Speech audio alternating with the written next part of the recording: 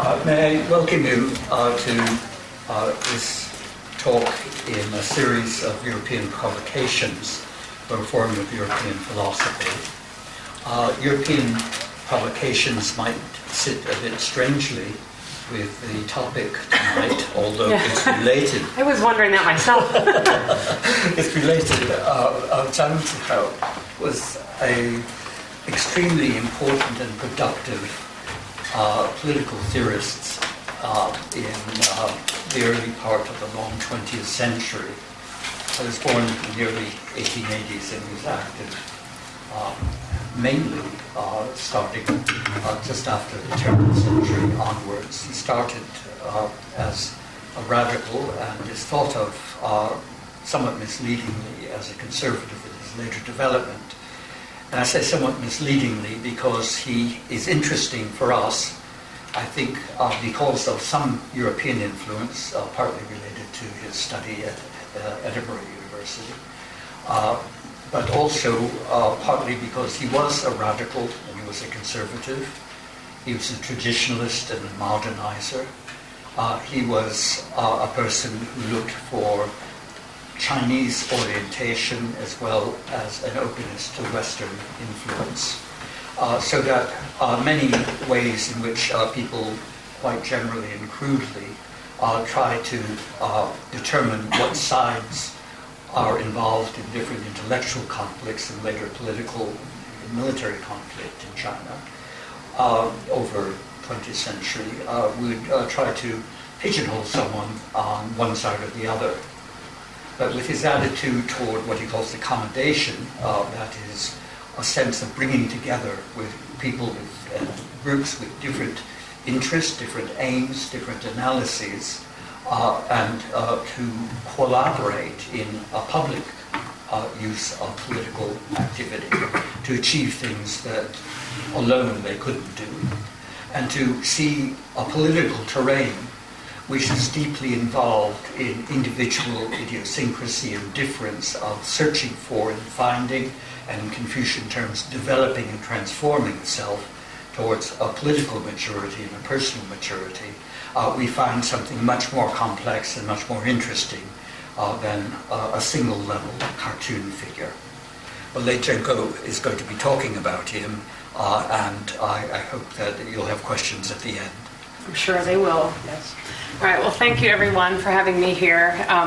I was also wondering how I ended up being slotted into a European philosophy lecture, and I hope you all are aware I won't be talking entirely about European philosophy. There's a bit of it here. I do talk a bit about liberalism and Zhang's British influences, but in any case, it's a delight and an honor to be here, and I welcome your questions. And I especially thank Nick Boonen for setting this up, and Juliana for all of her work in helping me get ready. So the 1st July 2013 marked the 40th anniversary of the death of Zhang Shizhao, who was born in Changsha, Hunan Province in 1881 and died in Hong Kong in 1973. Now, Zhang was a pivotally influential Chinese intellectual that, admittedly, most people have never heard of until they listen to Nick's introduction, in which case now you're a bit more familiar. But in general, you have to admit you've probably never heard of this guy until you read the title for my talk. He advanced a nuanced and moderate position to counter the extremist rhetoric of a war-torn China. Like many other intellectuals who proposed conciliation during periods of crisis and violence, Zhang's ideas have been buried by histories which reduce the story of modern China to a battle of polarized opposites: tradition versus modernity, conservatives versus radicals, old versus new. A controversial figure who arguably straddles all of these categories at once, Zhang Shizhao rubbed elbows with some of the most diverse and interesting characters in China's long 20th century. As someone hailing from Hunan Province in central China, he enjoyed quite strong ties with his fellow provincials, the well-known conservative Liang Shiming, as well as the even more well-known Mao Zedong. As a journal editor in the mid-19-teens in Shanghai and Tokyo, he worked closely with then-future communists Chen Duxiu and Li Dazhao, even as he eventually resisted their radical politics in favor of moderate liberal parliamentarism. And as an opinion leader, he maintained a strong friendship with Hu Shi, but argued constantly with him over the need to continue teaching classical Chinese rather than the vernacular Chinese that Hu was promoting. Zhang Shizhao's relative obscurity today is belied by the magnitude of his influence in the early 20th century, when he was hailed by Chiang Nai-de in his A Short History of Chinese Political Thought as one of the greatest political thinkers China had ever produced. In fact, he spends as much time talking about Zhang Shizhao in this book as he does about Confucius, which really says something about Zhang's contemporary influence. So in this talk, I will be explaining Zhang's life and times, and I will also delve more deeply into Zhang's theory of difference, including how he thought engaging such difference on personal and social, as well as political registers, could, in his words, found a polity. 调和立国, that's the Chinese term. This will be based on my recent monograph, published with Cambridge University Press, titled Making the Political, Founding and Action in the Political Theory of Zhang Shizhao. So, if you're dying for more analysis of Zhang's theory after this talk, I would encourage you to take out a second mortgage on your home and buy this book. I think it's something like £65 at this point, which is much more than I think anyone should really spend. But before I do this, let me check first. Can everyone hear me? It's all right? Yes? Okay. So before I do this and get into the substance of my talk, I want to explain my own motivations for looking at Chinese thought in general, as well as explain my own approach in using Zhang Shizhao as the source of what I call theory. Much of my own motivations for looking at Chinese thought actually have to do with the fact that I studied Chinese thought before I actually studied political theory or philosophy.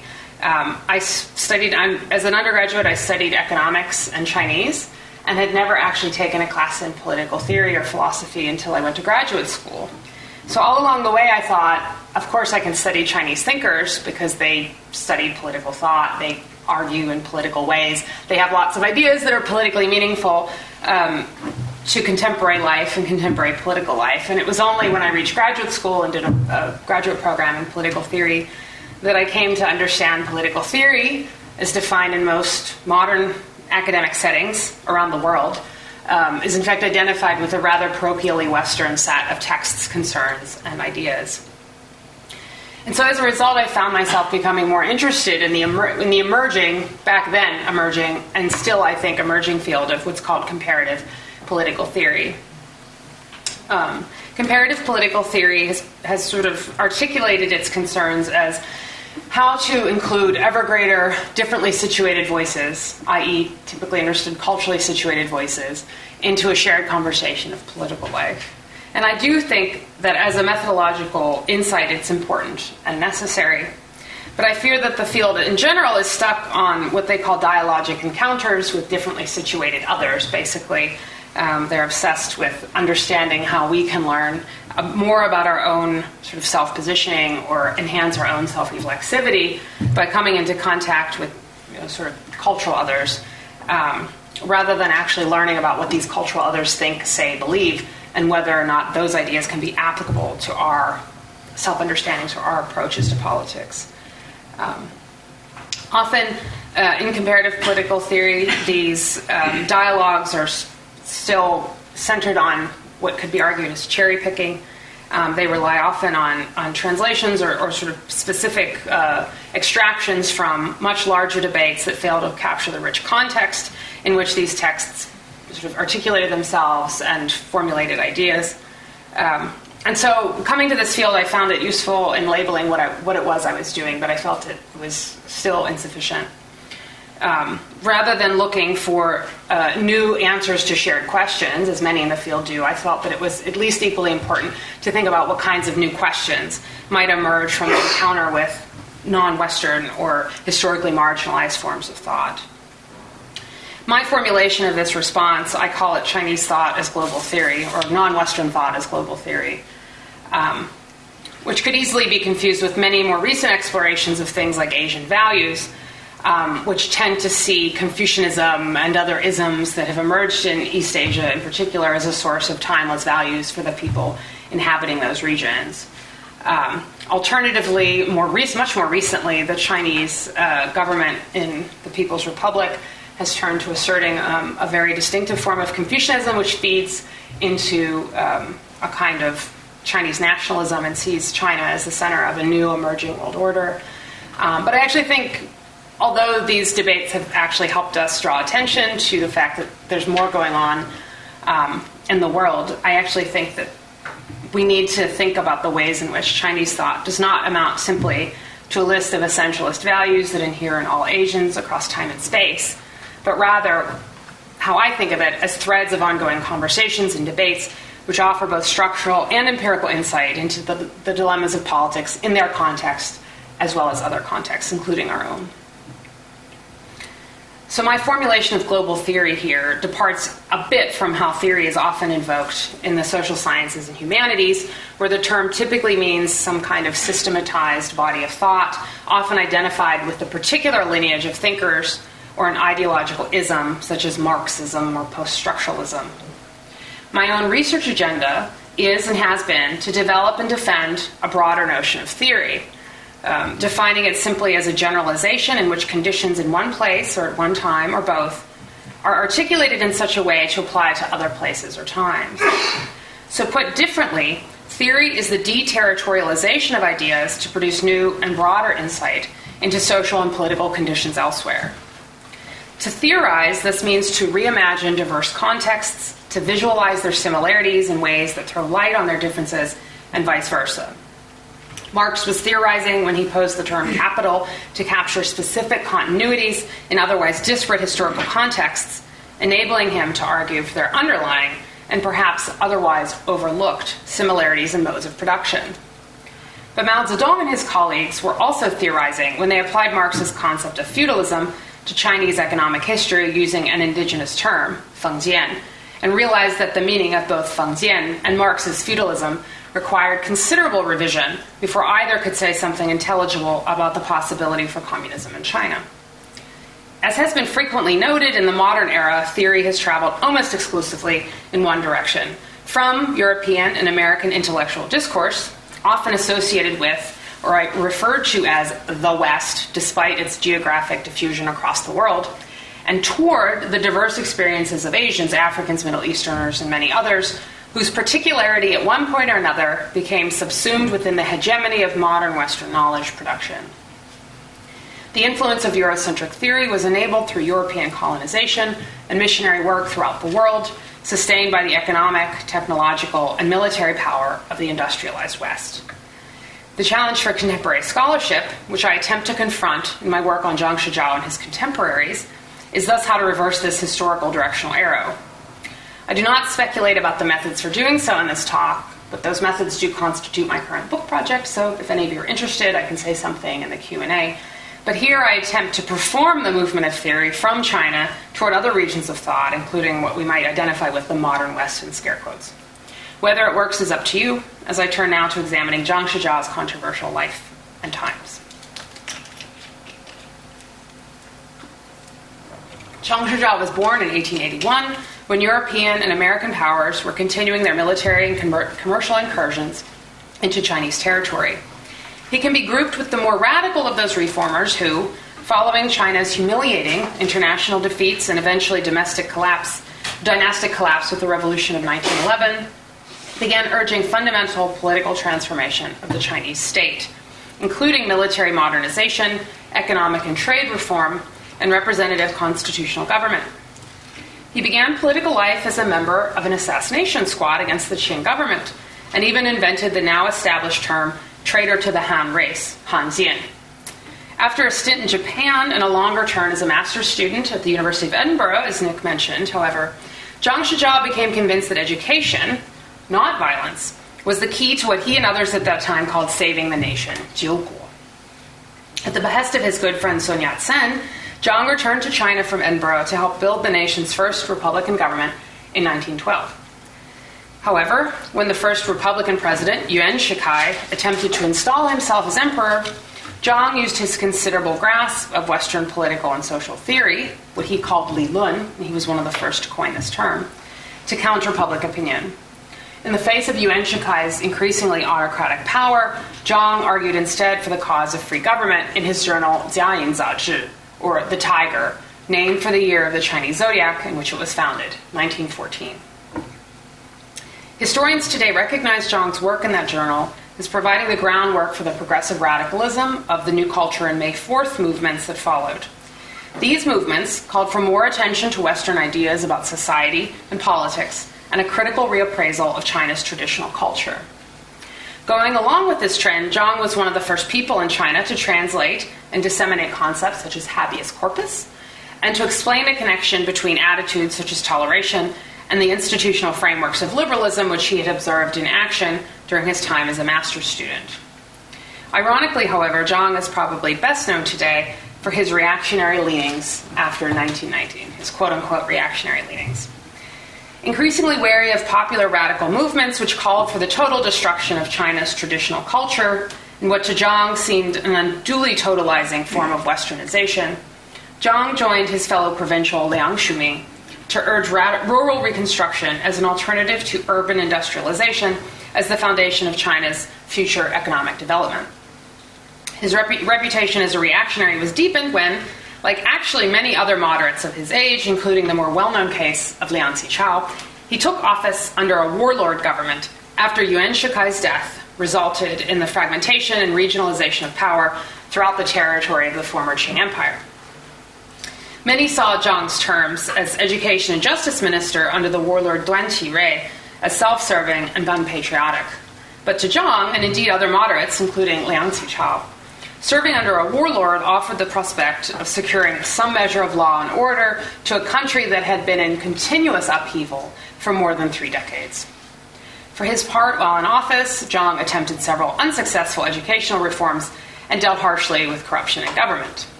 Zhang saw his path from radical to moderate to conservative as guided by the value that he called appreciating difference, shangyi. This stemmed from a fierce independence of opinion that resisted party affiliation his entire life. This was a value Zhang defended not only his political ideas, but, as his political theory will quickly make you aware of, in his own actions.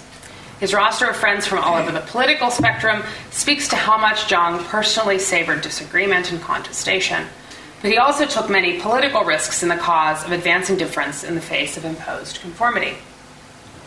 So committed was Zhang to the value of appreciating difference that at the height of the Cultural Revolution, he wrote 2 passionate letters to Mao Zedong, urging him to protect freedom of speech. Quite a bold act at the time, believe me.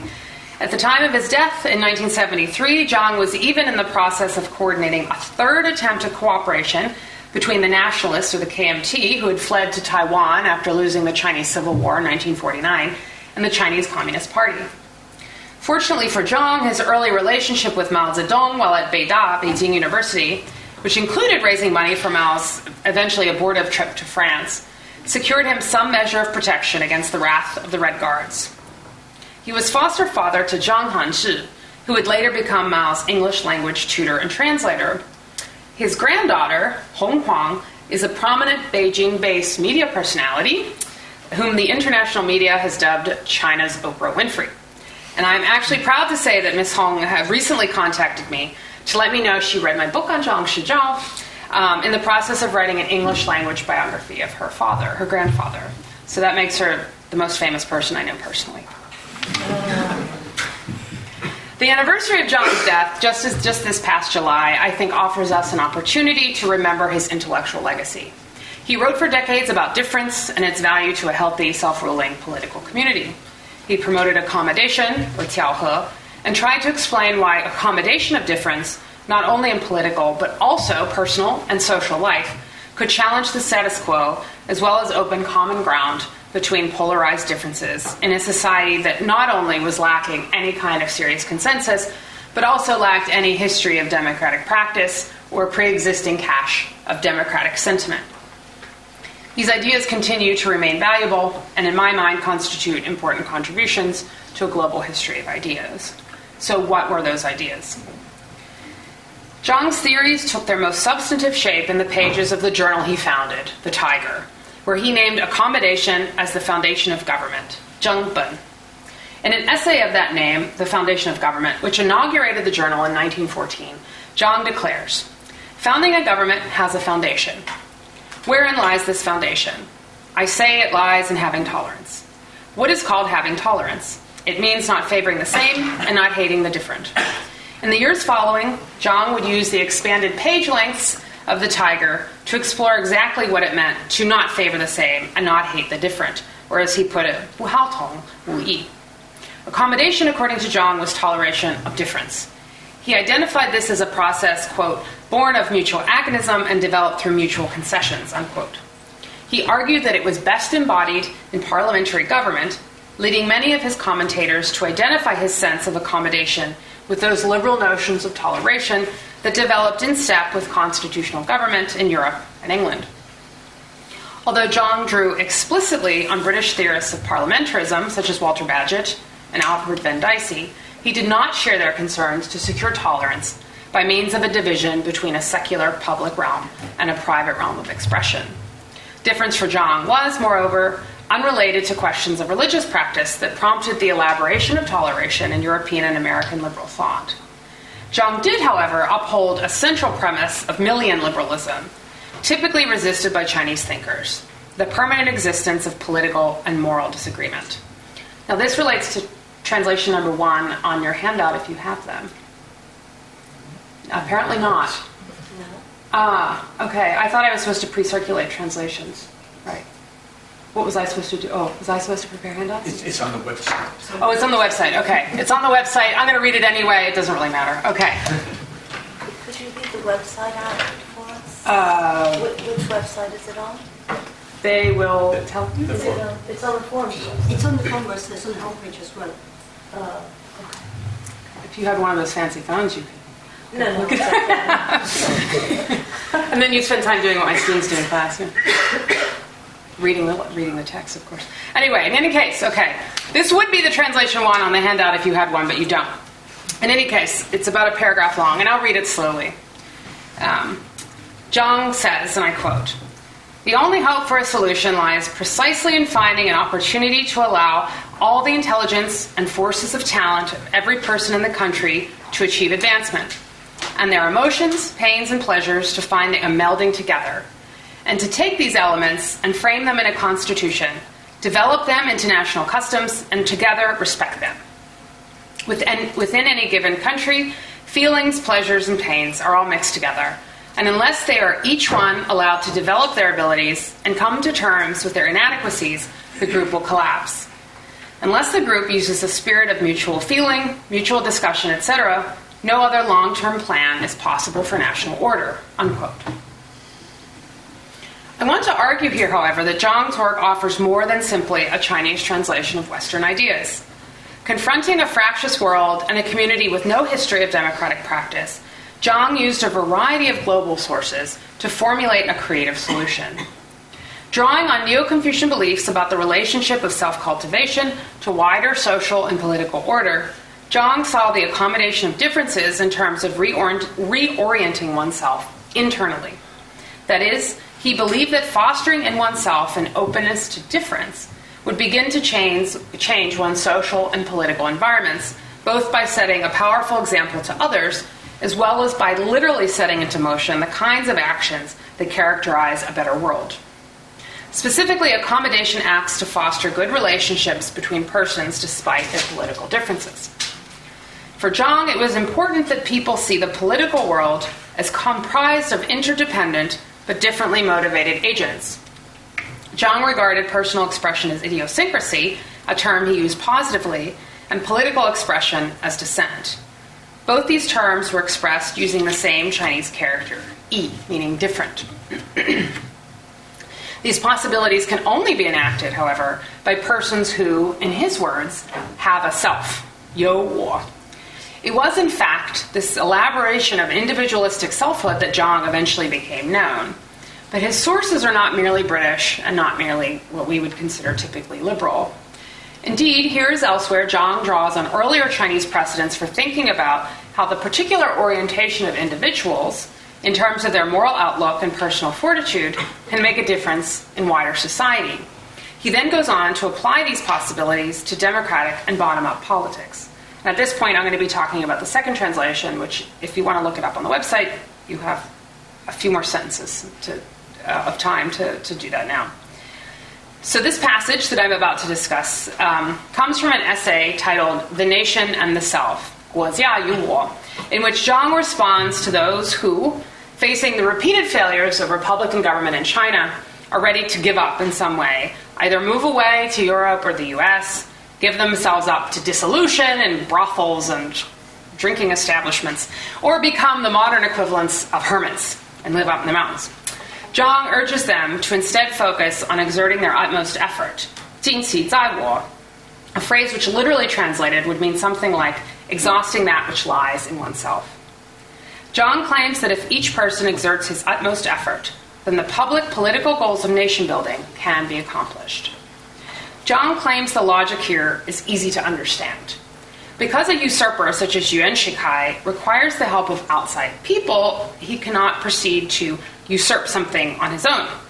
If we simply do not forget ourselves, in Zhang's words, and refuse to allow him to usurp, Yuan has no way of doing anything. So in other words, this is an argument from complicity. He's saying we're all implicit in complying with what Yuan is doing, and if we withdraw our complicity, then Yuan will have a much harder time of actually usurping the autocratic power he's aggrandized to himself.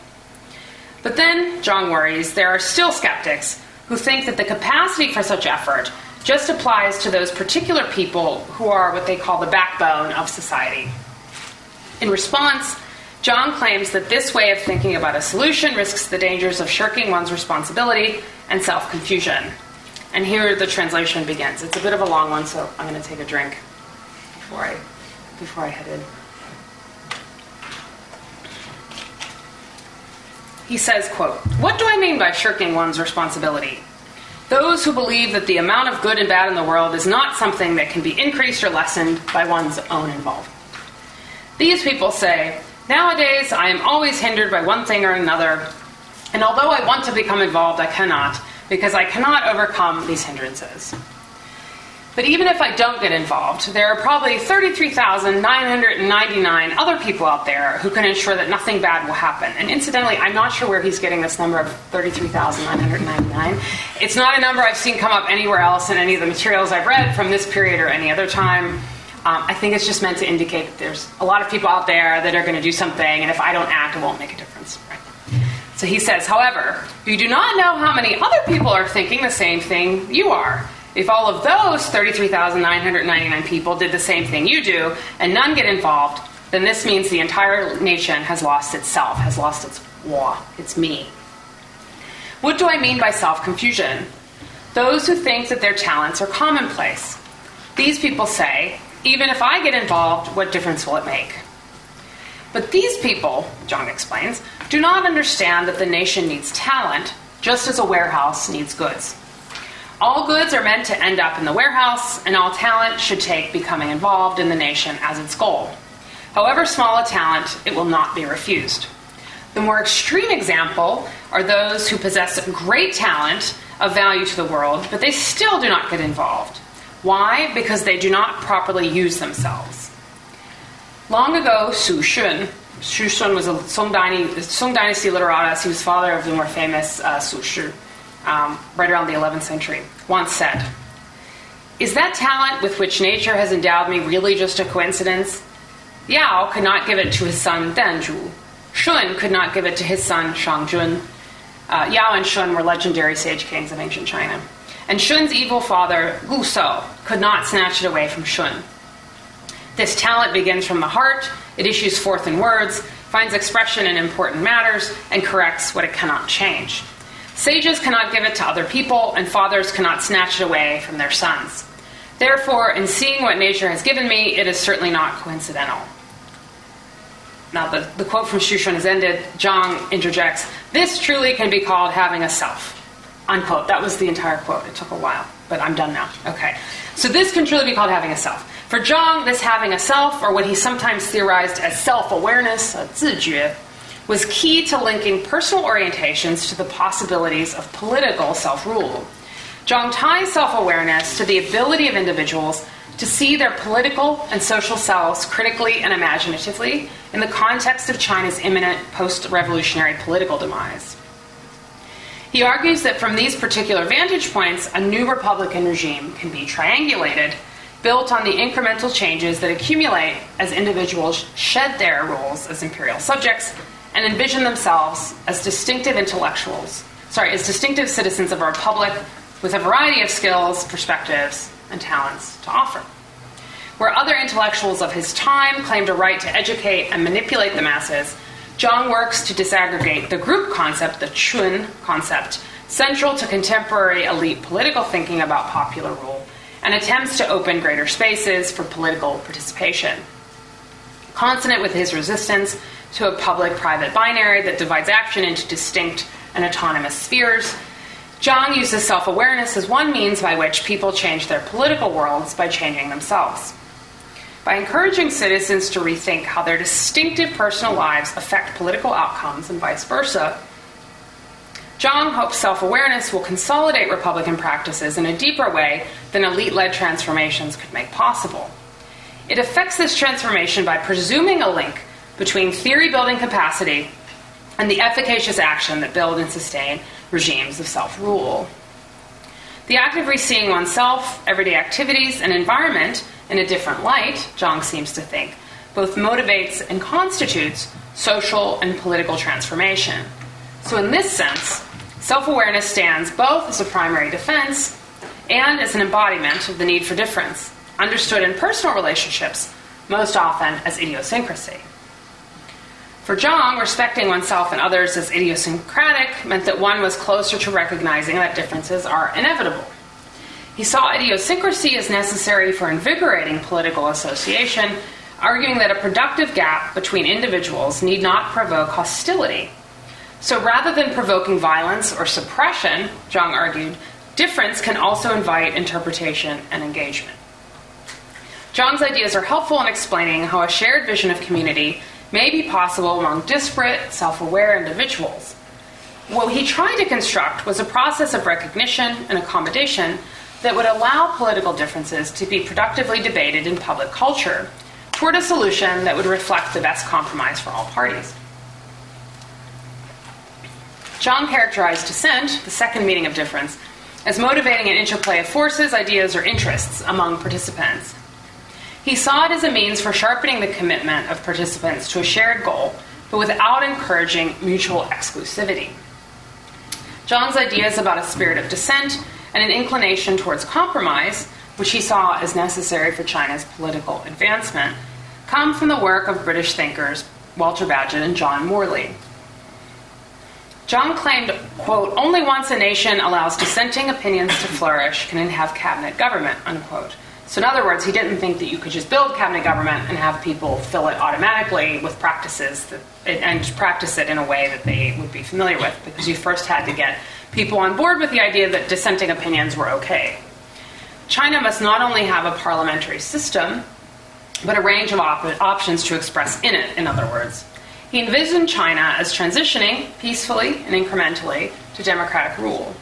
For that to occur, he argued, accommodation was vital, for it alone could resolve the problems of difference and disagreement that were bound to arise.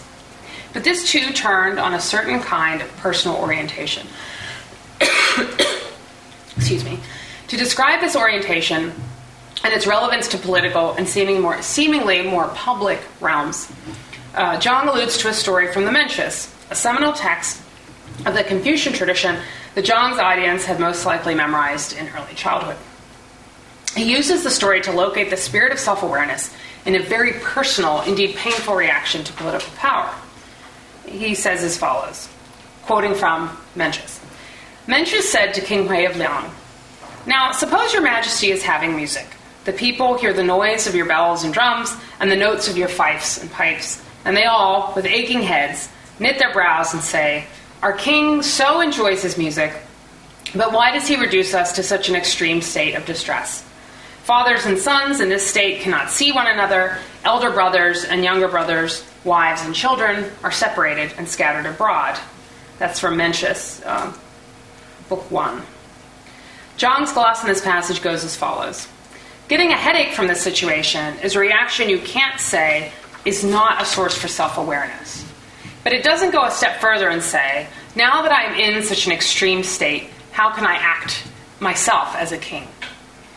Because our state lacked this kind of true self-awareness, for millennia we have had only a history of rulers and not a history of the people, the mean. Unquote. Zhang portrays the disjuncture between some ideal state of affairs and a gravely troubled political reality as an actual physical pain, a headache. As indicated by the etymological derivation of the Chinese character for self from suffering, this pain is most acutely felt on the individual register. This individualized pain prompts reflection on how I can act as a king, in the process transforming the individual from an imperial subject to one who participates in ruling.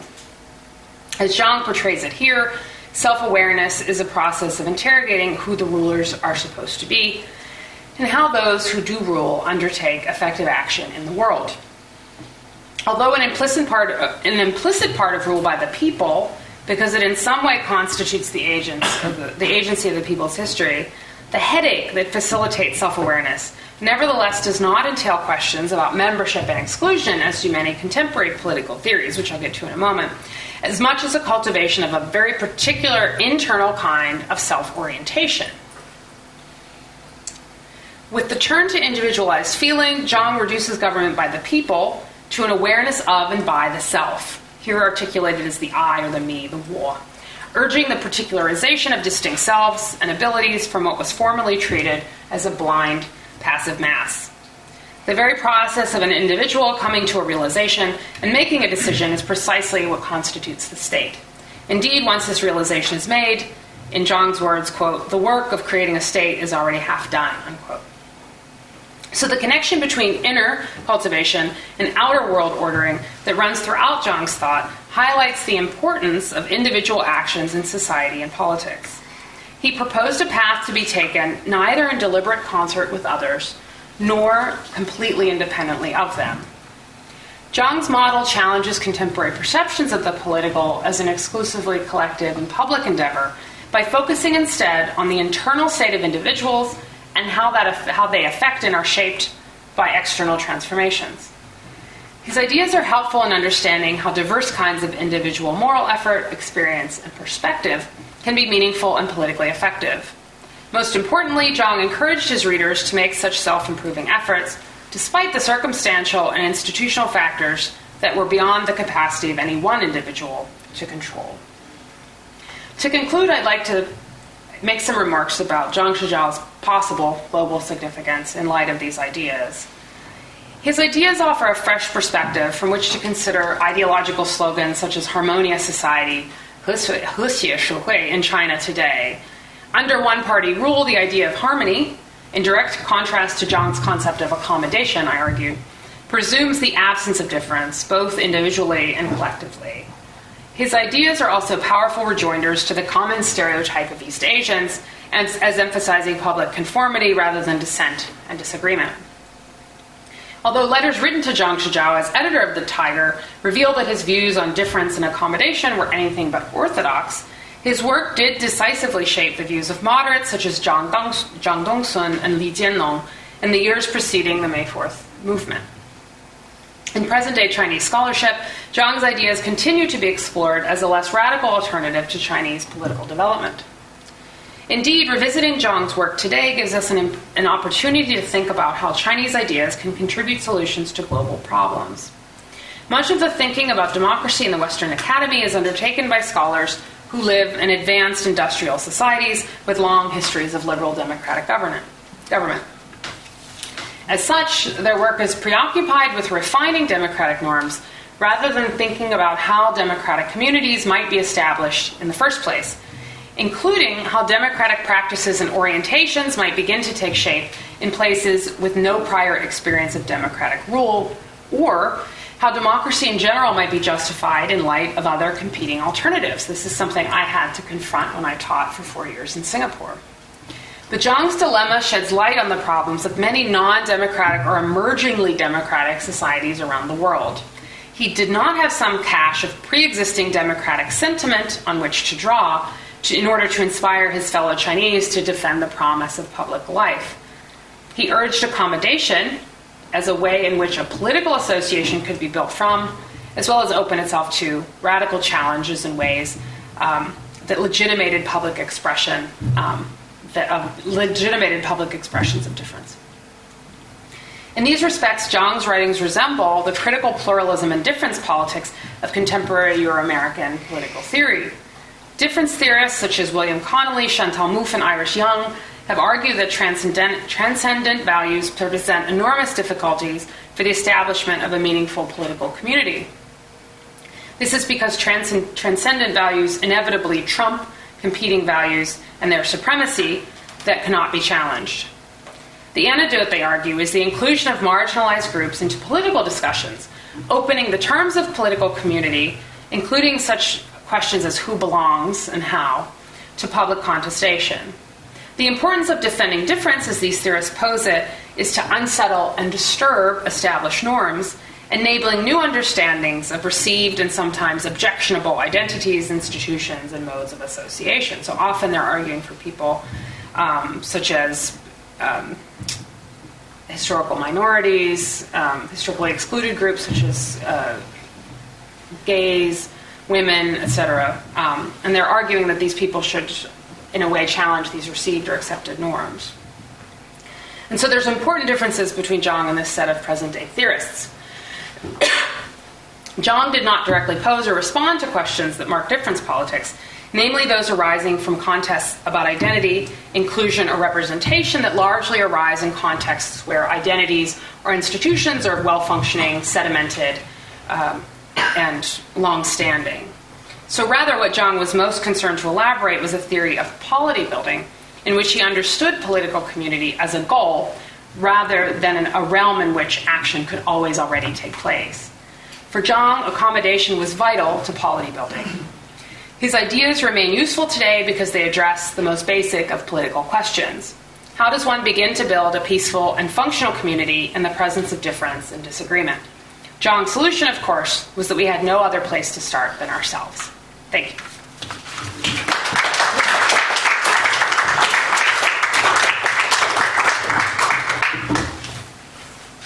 I will replace the lectern where it's right.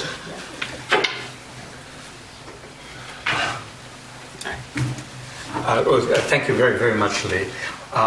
The last political philosophy talk that I attended a couple of weeks ago was in Prague by Chantal Mouffe, talking in a conference about democracy in times of crisis.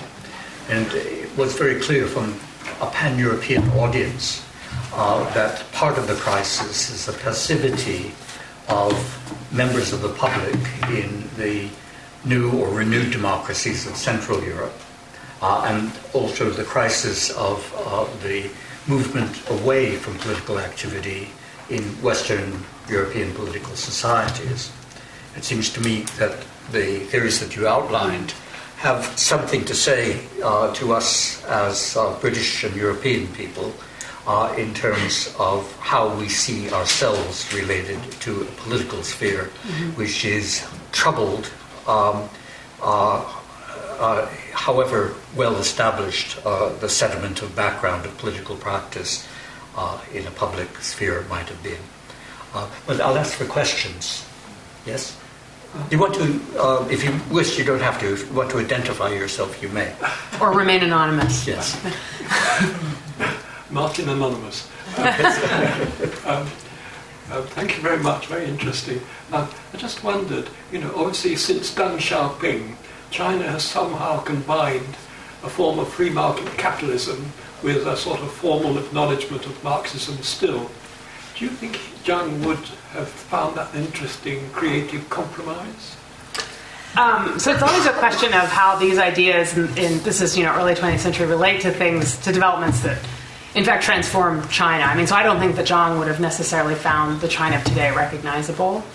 I think perhaps from an intellectual standpoint, he was a very tolerant and open-minded guy. So I'm sure if someone like Deng Xiaoping said, "How about this socialism with Chinese characteristics thing?" he would have probably been, "That's an interesting concept." I'm not so sure how successful he would have found its execution.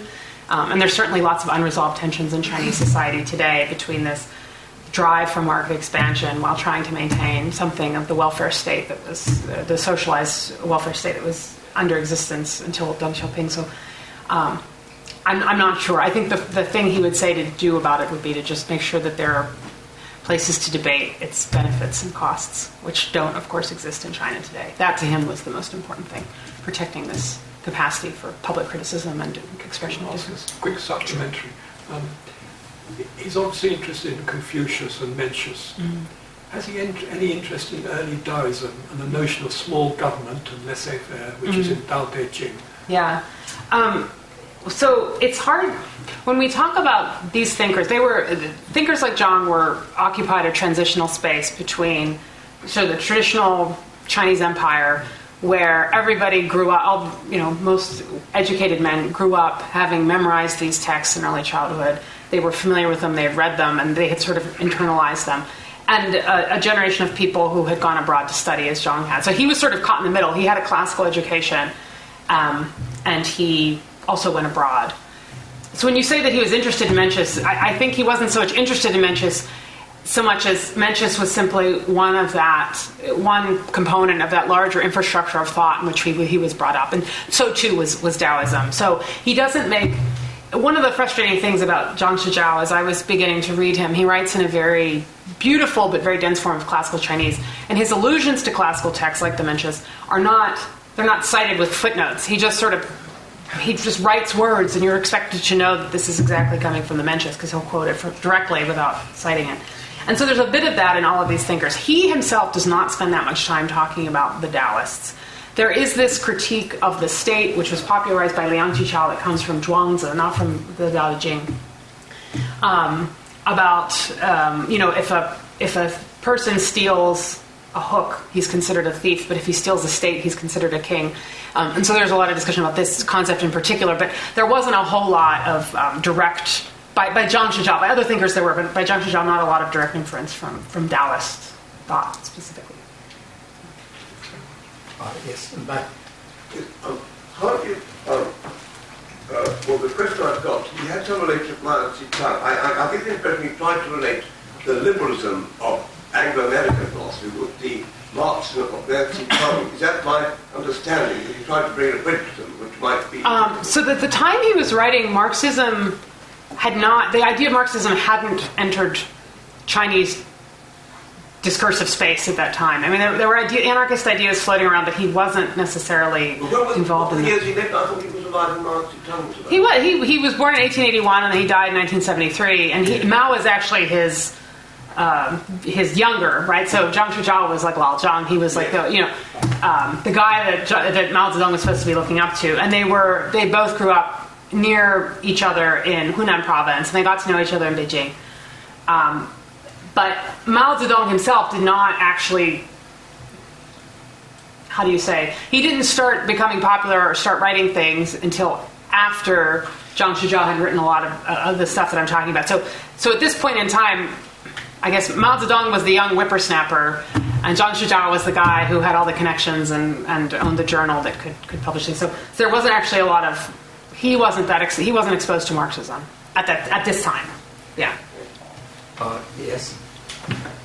But taking that question a little bit further, I guess the way you're presenting Zhang, he is providing a bridge from, I guess, what I would consider to be a very elitist, hierarchical view of society that he was both educated in as well as occupying the milieu of. Yeah. Which, to the extent that it saw any kind of political activism or participation, is strictly reserved to those who are educated well enough to even responsibly contribute to the discourse. So right. The Confucian or Neo-Confucian context that he grew up in was one that, if you're not really well educated to the classics, your opinions don't really count. Right, that's right. So in that sense, it is a certain view of a very, very thin, 1% intellectual elite. They're the only ones that could contribute to political discourse and political change. That's right. And social yeah. change. And he's fighting that, yeah. He's fighting that. And of course, even though, as you said, when he met Mao, when he influenced Mao, when he befriended Mao had not yet turned towards Marxism. At some point, about a decade after he started, it became very, very much part of the intellectual milieu of China, at least among the radical front, right? That there was this new, very, very powerful revolutionary idea where you have a different view of society, which is one based on class economic class.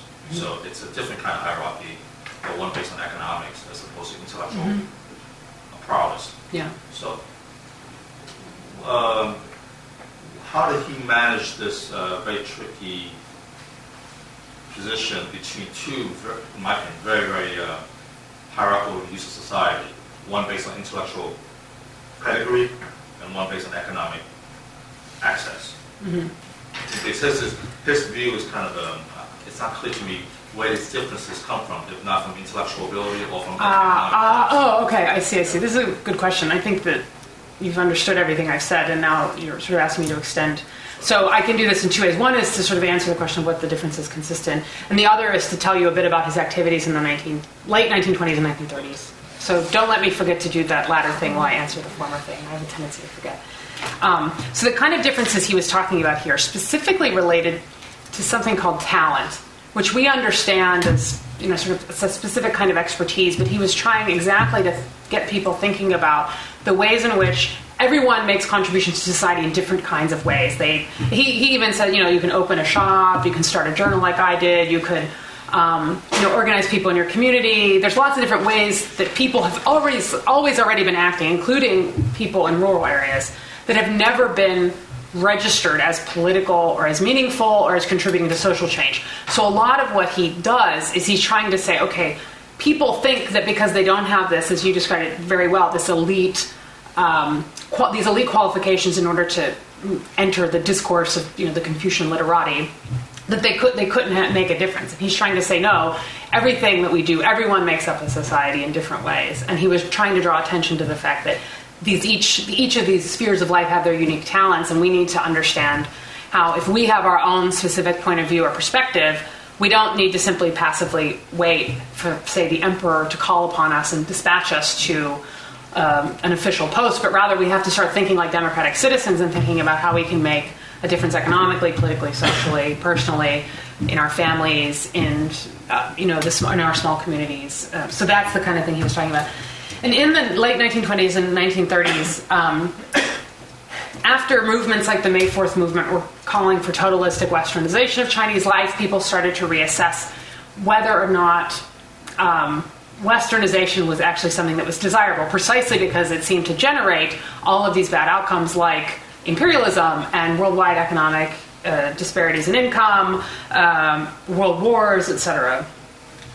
And so at that time, there was actually a wide diversity of debate. Now, of course, we know pretty much Mao Zedong's solution, right, which was to adopt communism. There were still some anarchists who were advocating, the demise of the state entirely. A group of moderates argued that, that it would be possible to borrow piecemeal from the West without replicating the same kinds of institutional mechanisms that had reproduced inequality.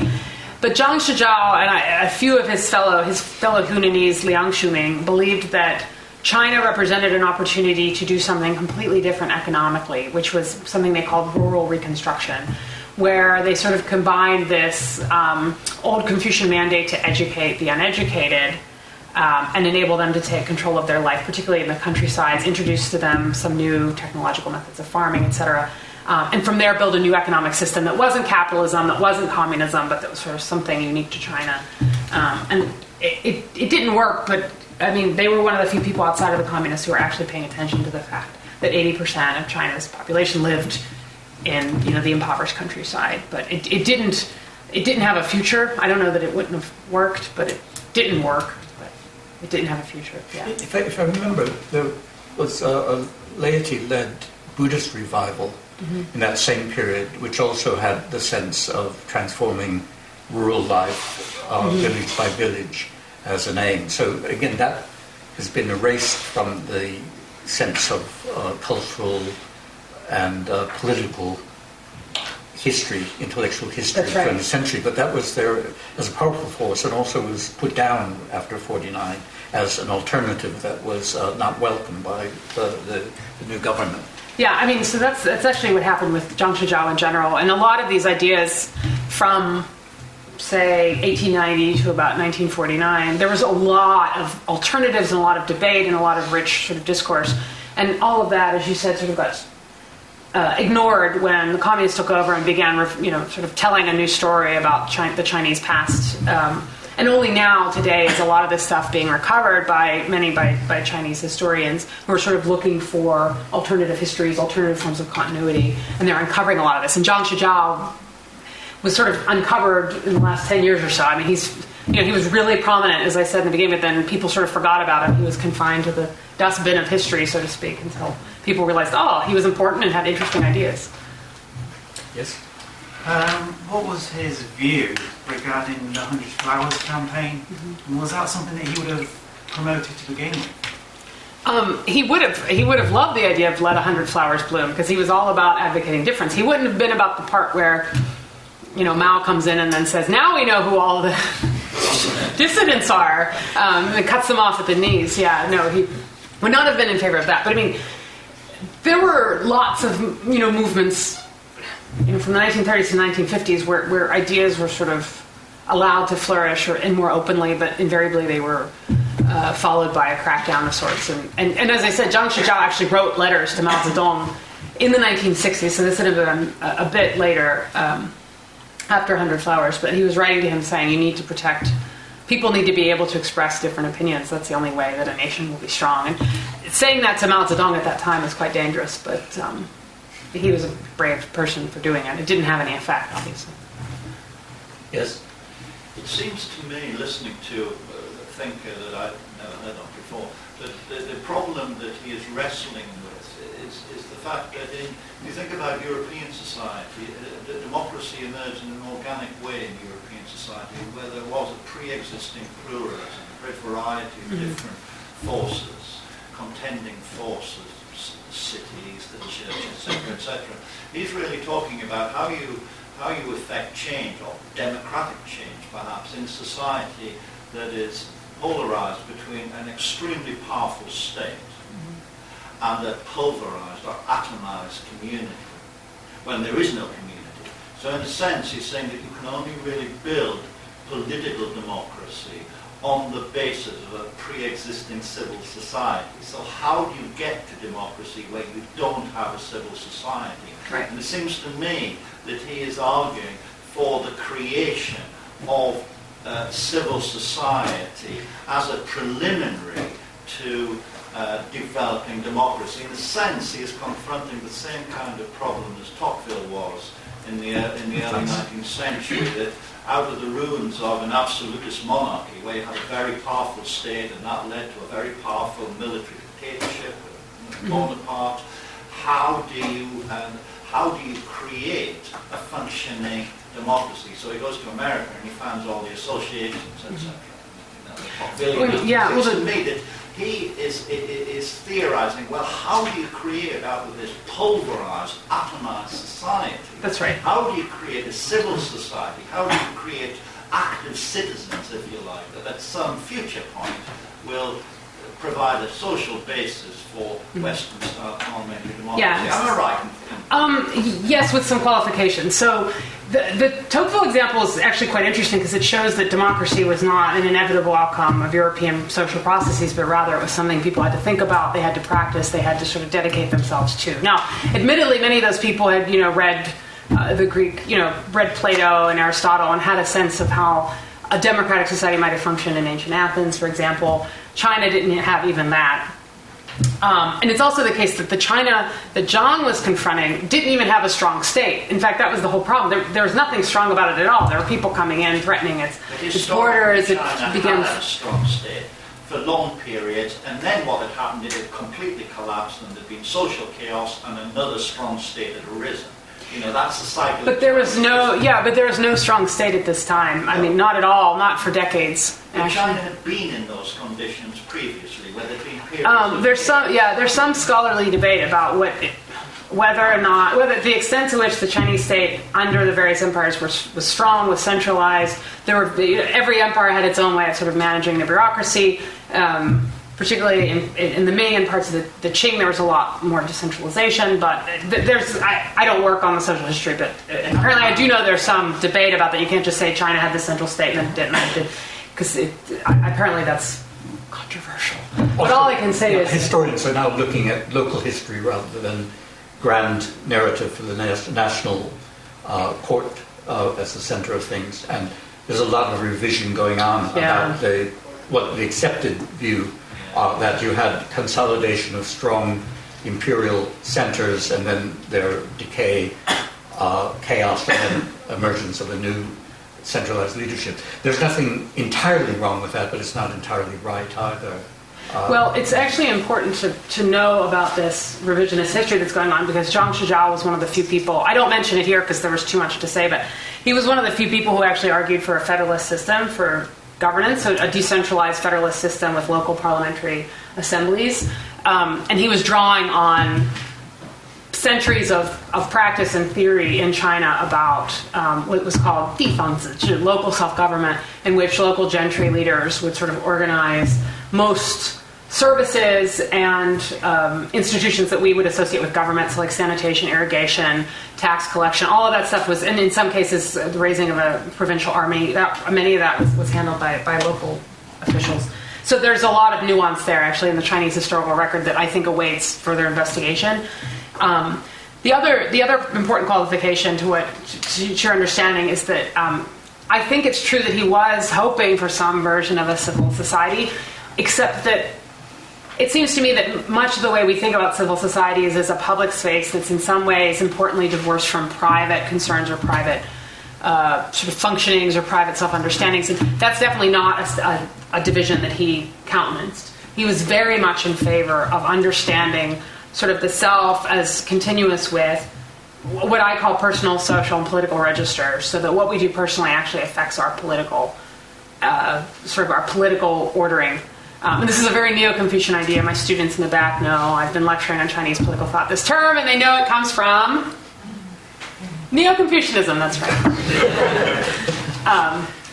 And I think, in fact, that understanding of the self is sort of nested within this set of relationships is part of what helps him overcome this bootstrapping problem of, well, we have nothing. Where do we go from nothing to something? Well, we have to start cultivating ourselves. Because that's the only thing we have, right? Let me just interject just a small comment.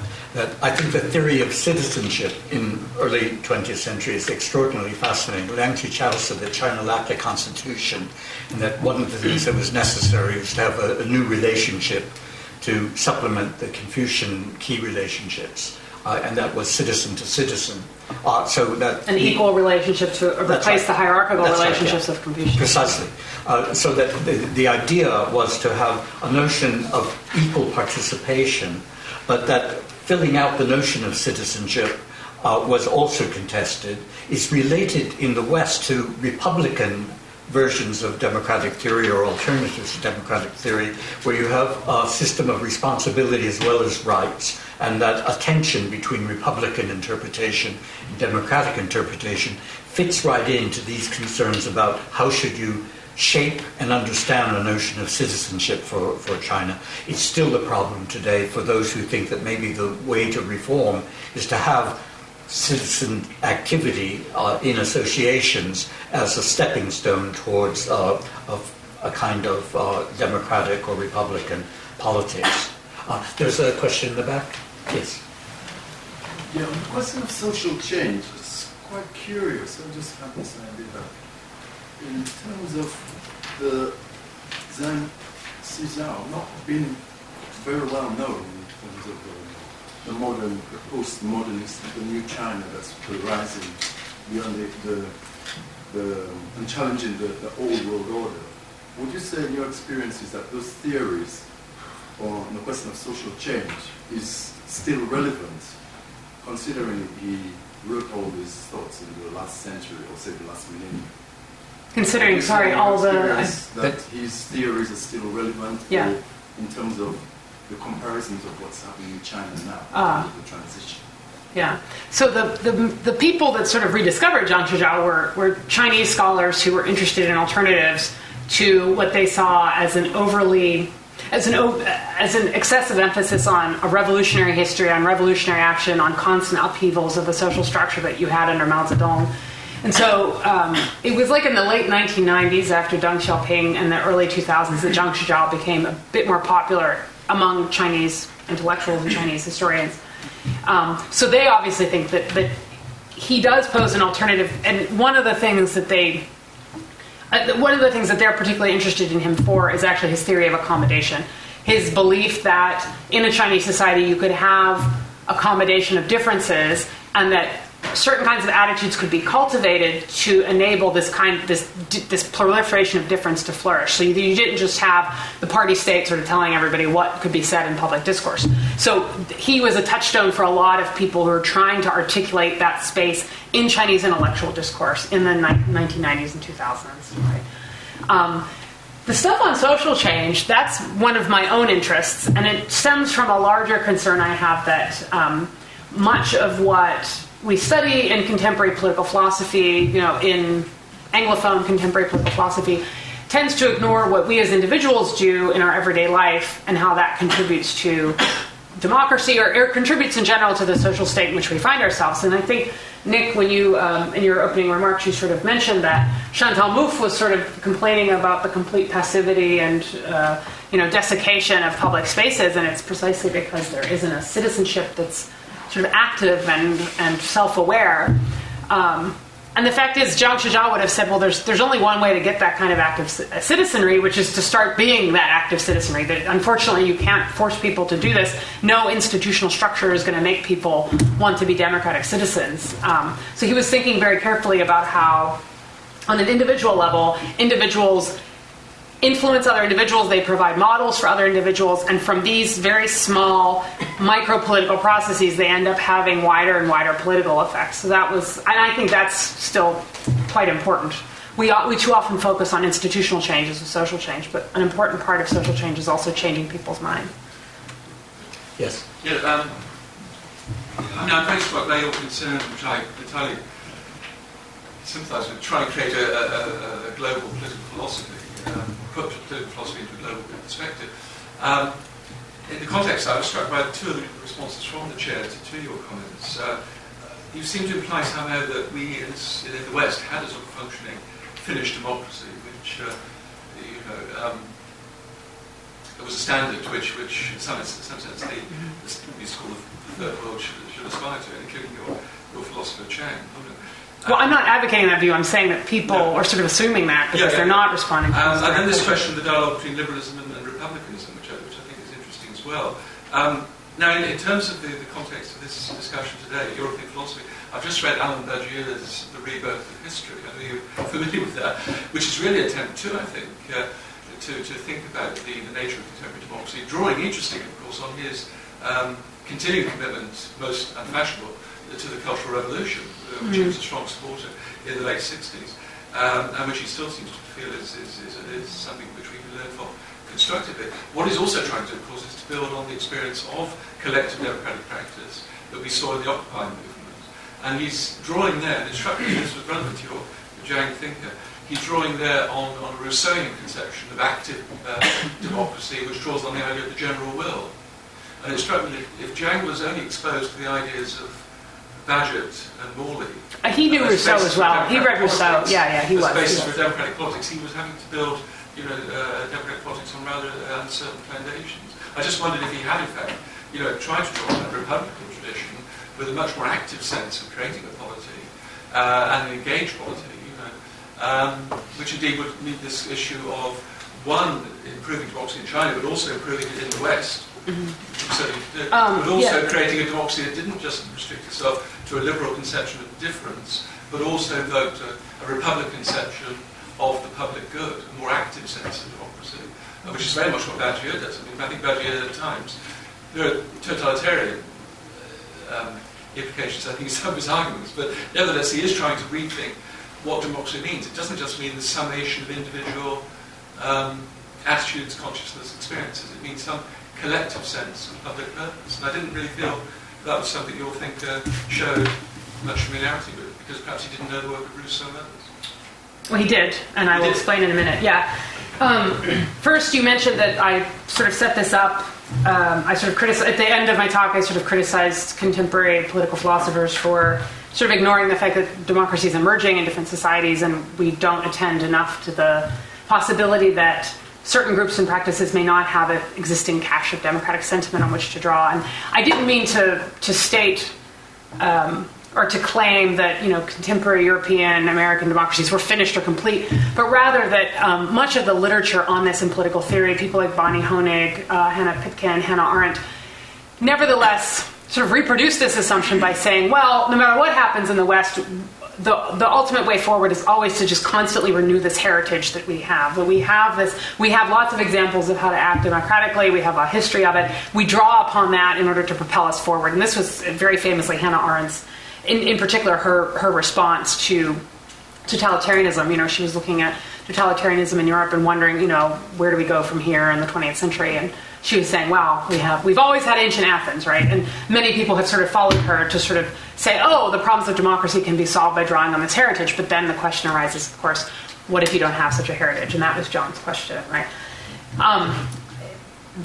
Jean Chagall actually was extensively exposed to the ideas of someone like Rousseau. But as I was explaining to Nick in our discussion before the talk, often what we take out of Rousseau today, or why we think is important, is obviously not going to be the interpretation that Jean Chagall had of Rousseau, or why he thought he was important, simply because at the time, people thought different things were important, and they didn't always necessarily they didn't understand Rousseau as a Republican thinker. That's something that I think an identification that has become lately more important and more salient, that was not as salient for Jean Chagall, but he does understand a sense, he does argue that there should be a kind of collective sense of some kind of shared political good, in the sense that we all need to have some way of living together, of talking together, of understanding each other as different.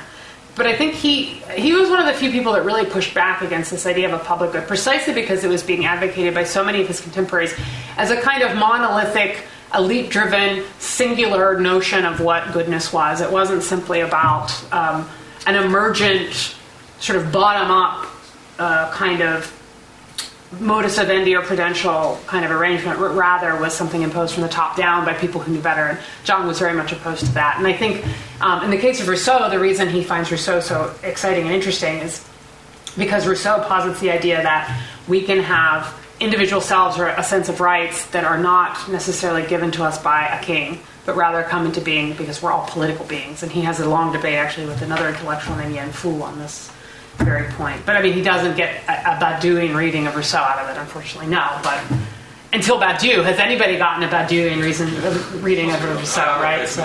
Well, you could think that Mao was a legislator, couldn't you?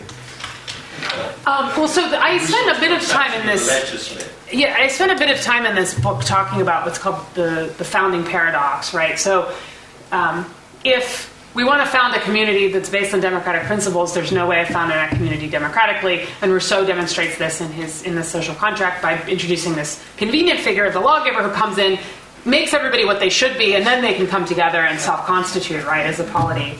And Jean Chagall was aware of this. He had different ways of talking about it. His was in opposition to what at the time was sort of identified with sagely rule, or rule by virtue, in which one singular virtuous sage comes along and just sort of unites everyone.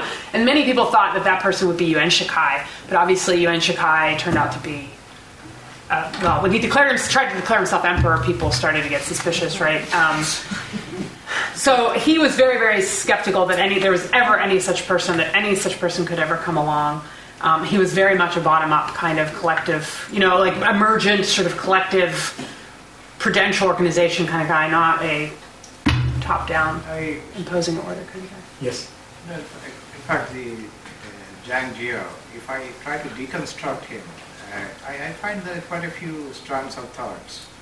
One is what it compares to me very kind of a Deleuze, because I mostly dwell on Deleuze kind of discourse, is the identity and difference.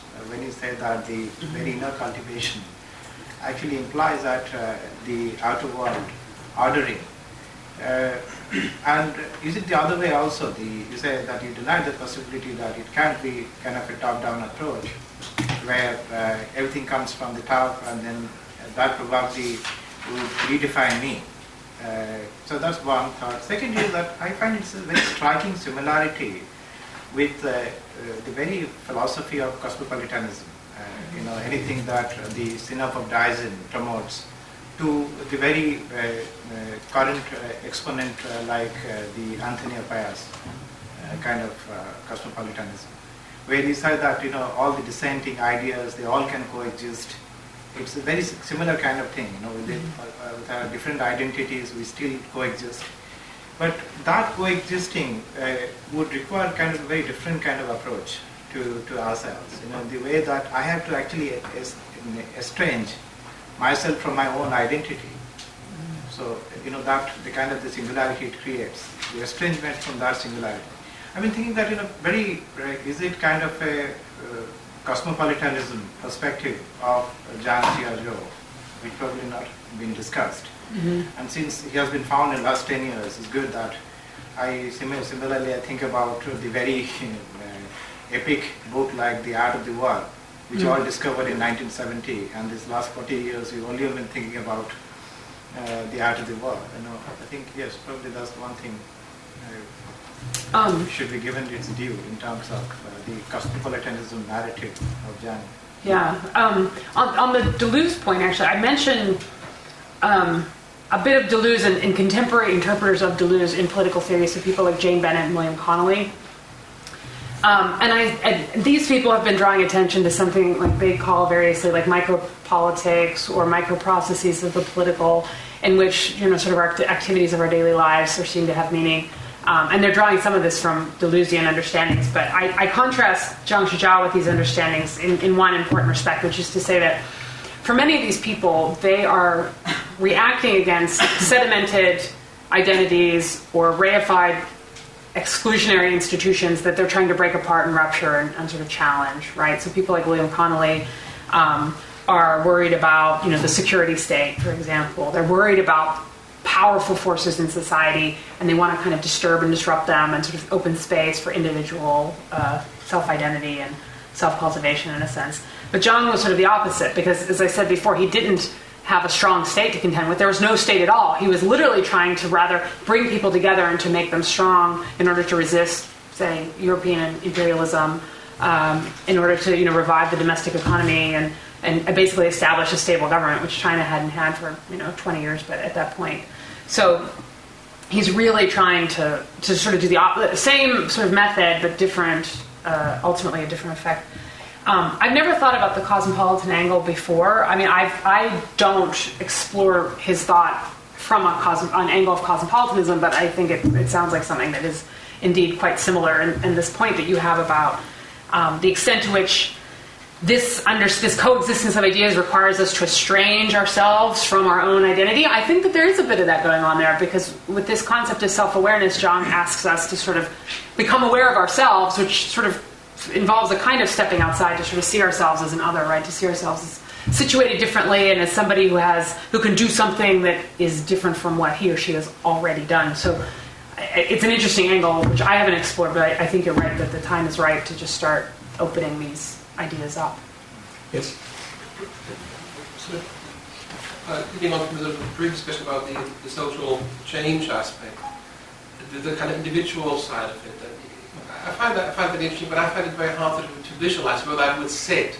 I mean, how does he envisage to activate that social change activism? Mm-hmm. I mean, without a kind of a conception of movement or collectivism or solidarity or all the things that we really sort of see as essential for social change and for, in his individual conception, how is this activated and maintained that activism?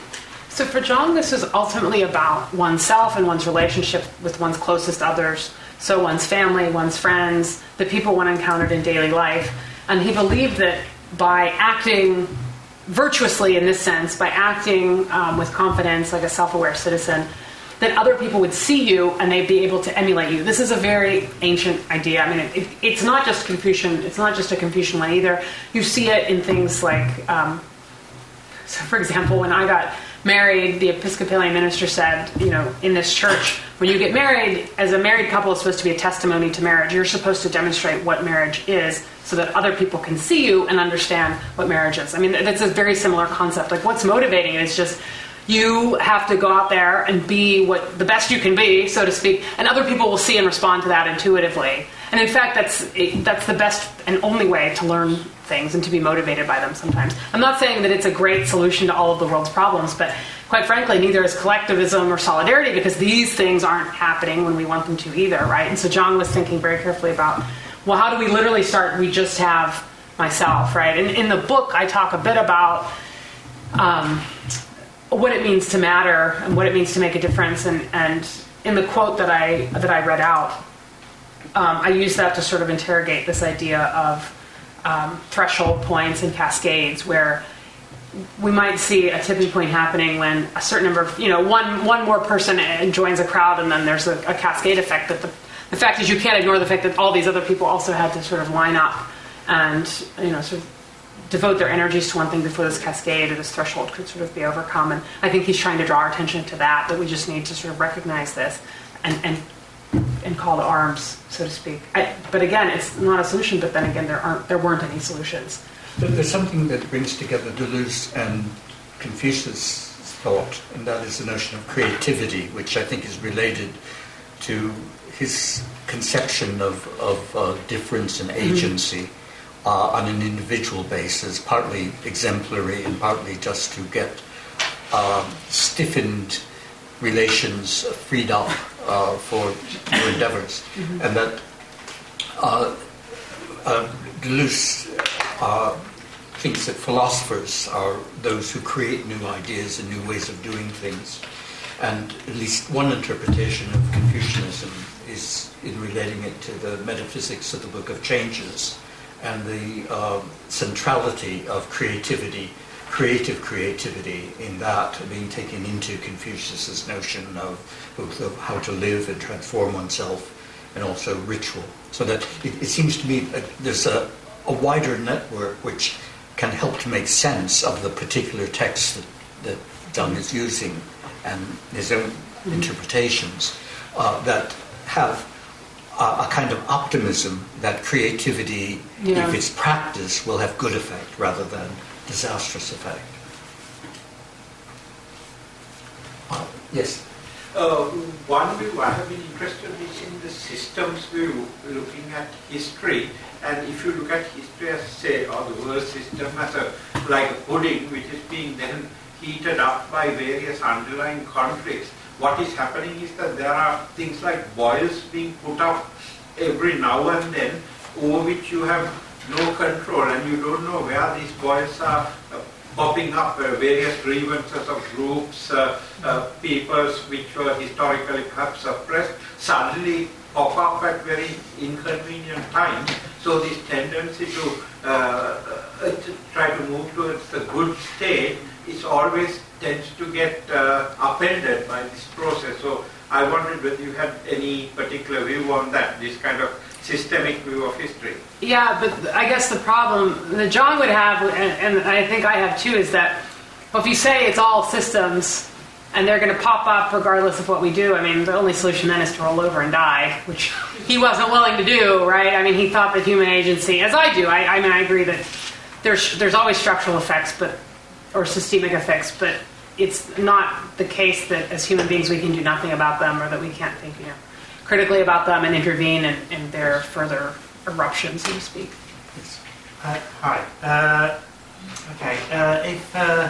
If he was in charge of China today, let's say he'd taken power, what kind of China would we see? Would it be like an empire? Would it be human rights or democracy? What actually would he have? I'm going to problematize your question, which is to say, John would say that's exactly the wrong way to think about government, where you have one person in charge who then decides how other people act. He's saying that it's precisely the case we have to think about how everyone acts, and the fact that people like Yuan Shikai are in power is precisely because other people are supporting him. So that's what's important. That's what we need to focus on. All right. So I understand. I understand. That's a facetious response. Yeah. What would we have? I think. I mean, he would. If he were, let's say he were arguing from the sidelines, I don't think that, he would even feel comfortable being a ruler in that sense. But I think he would argue for something like constitutionally limited parliamentary democracy. Right. Thank you. Sorry, rather unexciting, ultimately, right? But yeah. But very helpful. Yes. That's a good setup for the question I have. I thought it was very interesting you mentioned that for a certain time he worked for one of the warlords. as someone who's Chinese, that's considered a period of China when, it's not considered a good period because it's run by a bunch of self-motivated, authoritarian, militaristic strongmen. But later, China became ruled by enlightenment. Not all warlords were the same. Some were progressive and some were reactionary. Obviously, in Europe, to take the political theory point, there have been some very interesting moments in European history when a plurality of contending states, even warring states, in ancient Greece, in early modern Italy, you get a flowering of political theory and political theorism. Obviously in China also during the warring states period. That's a very fertile ferment because there's lots of clients for the Kissingers of the time to walk around and theorize and be their advisors, be their spin doctors. So did he conceptualize his role working for one of these strongmen in that fashion, or is it simply hard to explain opportunistic? No, I don't think it was opportunistic. I think what was going on from our perspective, it's easy to see the warlord. I mean, they were called warlord junfa. The warlord period is chaos and fragmentation. But the fact is, at the time, people weren't sure what the borders of China were, right? Because the Qing dynasty borders had expanded and contracted, and there were parts of it that got taken over by other people and parceled off here and there. So it was not clear to them, as it is to us today, that the borders of the Chinese nation state look like this, right?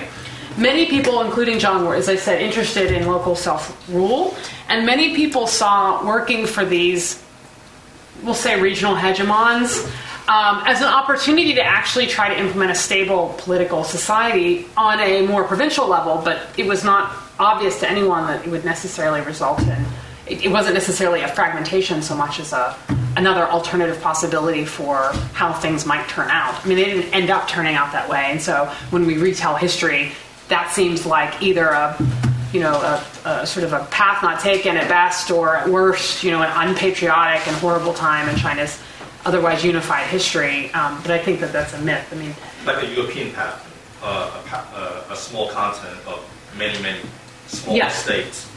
And so I do believe, and I think that he, along with Liang Xichao, I mean, they would work for these more progressive guys as a way of trying to actually implement and practice what they had been arguing in theory for so long. And it was an attempt to really consolidate a bit of stability in a place that had just sort of been fighting and in revolution for so long. Yeah.